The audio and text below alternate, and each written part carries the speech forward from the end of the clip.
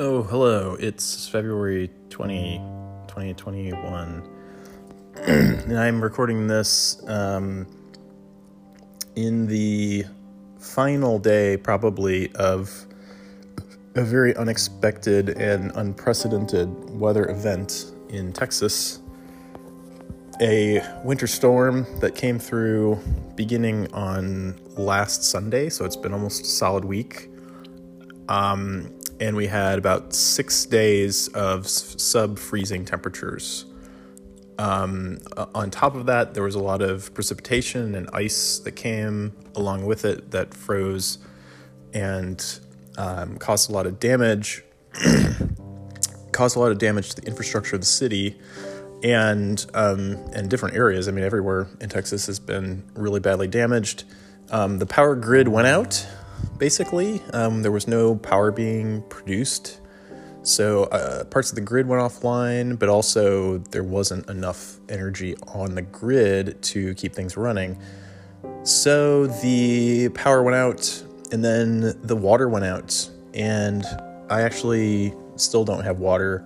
My water went out on Wednesday, and it just hasn't been back on since then, and there doesn't seem to really be a plan for when it's going to be back on. We're just kind of waiting to see if things will thaw out, which isn't really much of a plan at all. It's really more just waiting to see if nature will fix the problem that she caused. So, what do I want to talk about today?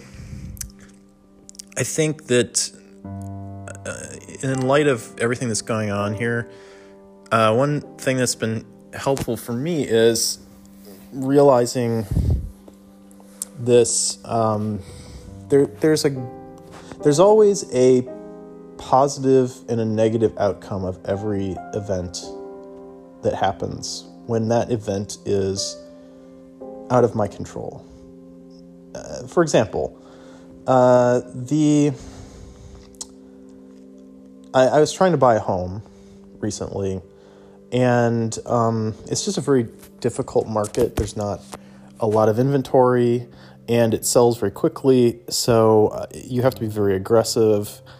And even if you have a lot of money to put into the purchase, and you're a very aggressive buyer, you know, there's still a chance you're not going to get anything, even after looking for, like a year or more.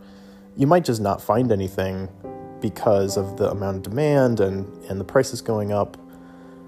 And that was really getting me down for a while because I felt like I had made a mistake by not buying something earlier, by not somehow evading this condition of the housing market. My inclination was to sort of blame myself for this, that I had sort of dropped the ball, that I wasn't savvy enough and had made some bad decisions. And I was inclined to sort of berate myself for that. But looking at it from a more rational standpoint, there's no way that I could have really predicted what would happen in the housing market. Nobody did. If they did, if they had known, they would have all bought houses a year ago or 2 years ago or 5 years ago. I mean, no one can guess the future.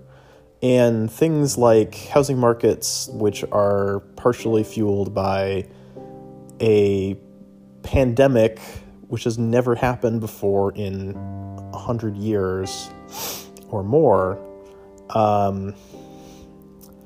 there's no way to really blame anyone for not being prepared for that. It's an unprecedented, very strange, one-off, random situation.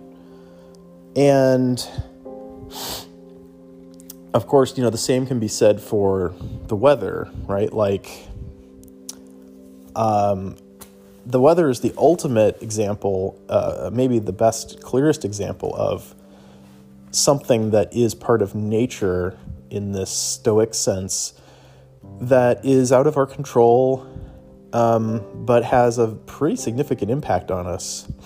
The weather can destroy your home. It could leave you homeless. It could destroy your job. It could kill you. It could damage your health. And there's really nothing at all that we can do to prevent extreme weather events. Of course, like, we can always say, if we had done this or that, we could have been more prepared for this. But, when you're talking about a type of weather event that only happens like once every 100 years, it's not so clear that any person or group of people has made a mistake by not explicitly preparing for that event. It's sort of like you're not able to prepare for getting cancer or having some rare disease. Of course, you try to take care of your body. You try to maintain your health as well as you can. But it's ultimately not up to you whether or not you get sick. The incidence of health to lifestyle choices and correlations there, even that's not a certain thing. There's no clear causal relationship. Like, my grandmother smoked for like her entire life. She lived to be like into her 90s. And I think she did have some kind of lung disease like toward the end of her life. But I mean, she lived a long, full life. It's not like she, died when she was in her 60s because she decided she wanted to be a smoker. So, and of course, then there are people who don't smoke who die of cancer in their 50s. So there's not like there's no clear correlation there.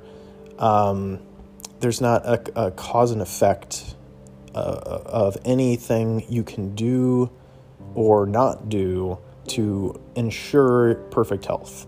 That's not possible. And it's likewise with things like housing markets and extreme weather. It's just sort of something that happens to you, and the extent of your control is how you decide to respond to it, and what kind of attitude you take toward it, and maybe like how you decide to plan for the future after that, knowing what you know now. So my point, I guess, aside from my normal sort of stoic shtick about, this is out of my control, is another concept that this Amor Fati. This is a Stoic concept too, but Nietzsche also brings it up. And I really want to dwell on Amor Fati for a minute, because Amor Fati is this idea that love whatever happens. Whatever happens is correct. It is the best thing that could have happened. I happen to think that this could turn into fatalism if you are thinking of it in the wrong way. I think it's not literally true that we are fated to whatever happens to us, and there's nothing we could do or could have done to influence our fate. That's fatalism. I don't like that. I don't believe that this is literally true, but I think that Amor Fati allows us to escape from regret and it gives us a defense against the indifference that will assail us. It's a defense against nature. Nature is a capricious and random force. And in my case, if I had bought a home, if I had purchased like an older home, possibly even a newer home, before the Texas storm that came through just now, and in the last week has reduced the city to a terrible state where many people don't have power, and I don't have any water. I have no running water at all in my apartment. Imagine if I owned a home during that, and my home would very likely have had some kind of issues with plumbing, especially if I had bought the older home that I was looking at that did have issues with plumbing. It had very old plumbing. I don't think it would have survived. I think it would have burst, and I think the whole place would have flooded. There'd be all kinds of damage. I think I sort of lucked out, in a sense, by not buying anything. And it has allowed me the safety that I enjoy now of knowing that I don't own any property in this state. None of this is my problem. When the smoke clears and everything is back working again, then I could buy a home. And so I got to skip the most frightening and risky time to own property in the state of Texas, just by sheer luck. And it was luck that I thought was bad luck before. And so this is what I am embracing with Amor Fati, is that you never know when something happens or doesn't happen. You never know if it's better or worse than the alternative. It's simply impossible to know, because only if you had some kind of omniscient view of all possible outcomes in reality, and you could see, branching possibilities and say, aha, that's the best route to go. There's no way to know if that would be the best way to go. We just don't have the perspective of an omniscient God to look at our lives and say, this is what I should have had. My life would be better if I had had this instead of the thing I have now. So since we can't know that, why not just accept what we have? And why not just accept whatever comes our way? And not only accept it, but embrace that as, this is my fate. I am going to embrace my fate. I'm going to accept it. And I'm going to do the best I can to choose the right path forward from here. It's not the same as fatalism, because I'm not saying that my choices don't matter, or that I shouldn't even try making choices, that I should just give up and let whatever happens happen. I think it is important to make decisions and try to realize what choices we do have in life, and particularly how we decide to behave, what we decide to believe, and how we conduct ourselves. But we do not know when it comes to, it may be best that we don't get what we want. It may be better that things don't go our way, because there might be a better outcome in the end from us not getting what we want than from our life going exactly the way we wanted it to. So it's just something to think about, that it's very difficult for us mere mortals to weigh the value of one choice or another.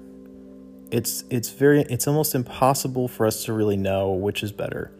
Of course, you could say, like, getting your dream job and meeting the love of your life and getting married is the best possible outcome. But you don't know that. It could be that you get into your dream job and, maybe you end up moving somewhere and losing touch with your family and friends, and then later in life regretting that you didn't get to spend more time with them. And you would have been lucky if you had gotten rejected from that dream job. And, you may feel very fortunate that you met the person that you are dating right now, and you may be very happy with them and feel very fortunate that this person came into your life. But you may discover 5 or 6 years down the line that they are lying to you and that they are cheating on you. And it may end up being that you end up regretting marrying this person or being committed to this person. You may wish that you had never met them at all.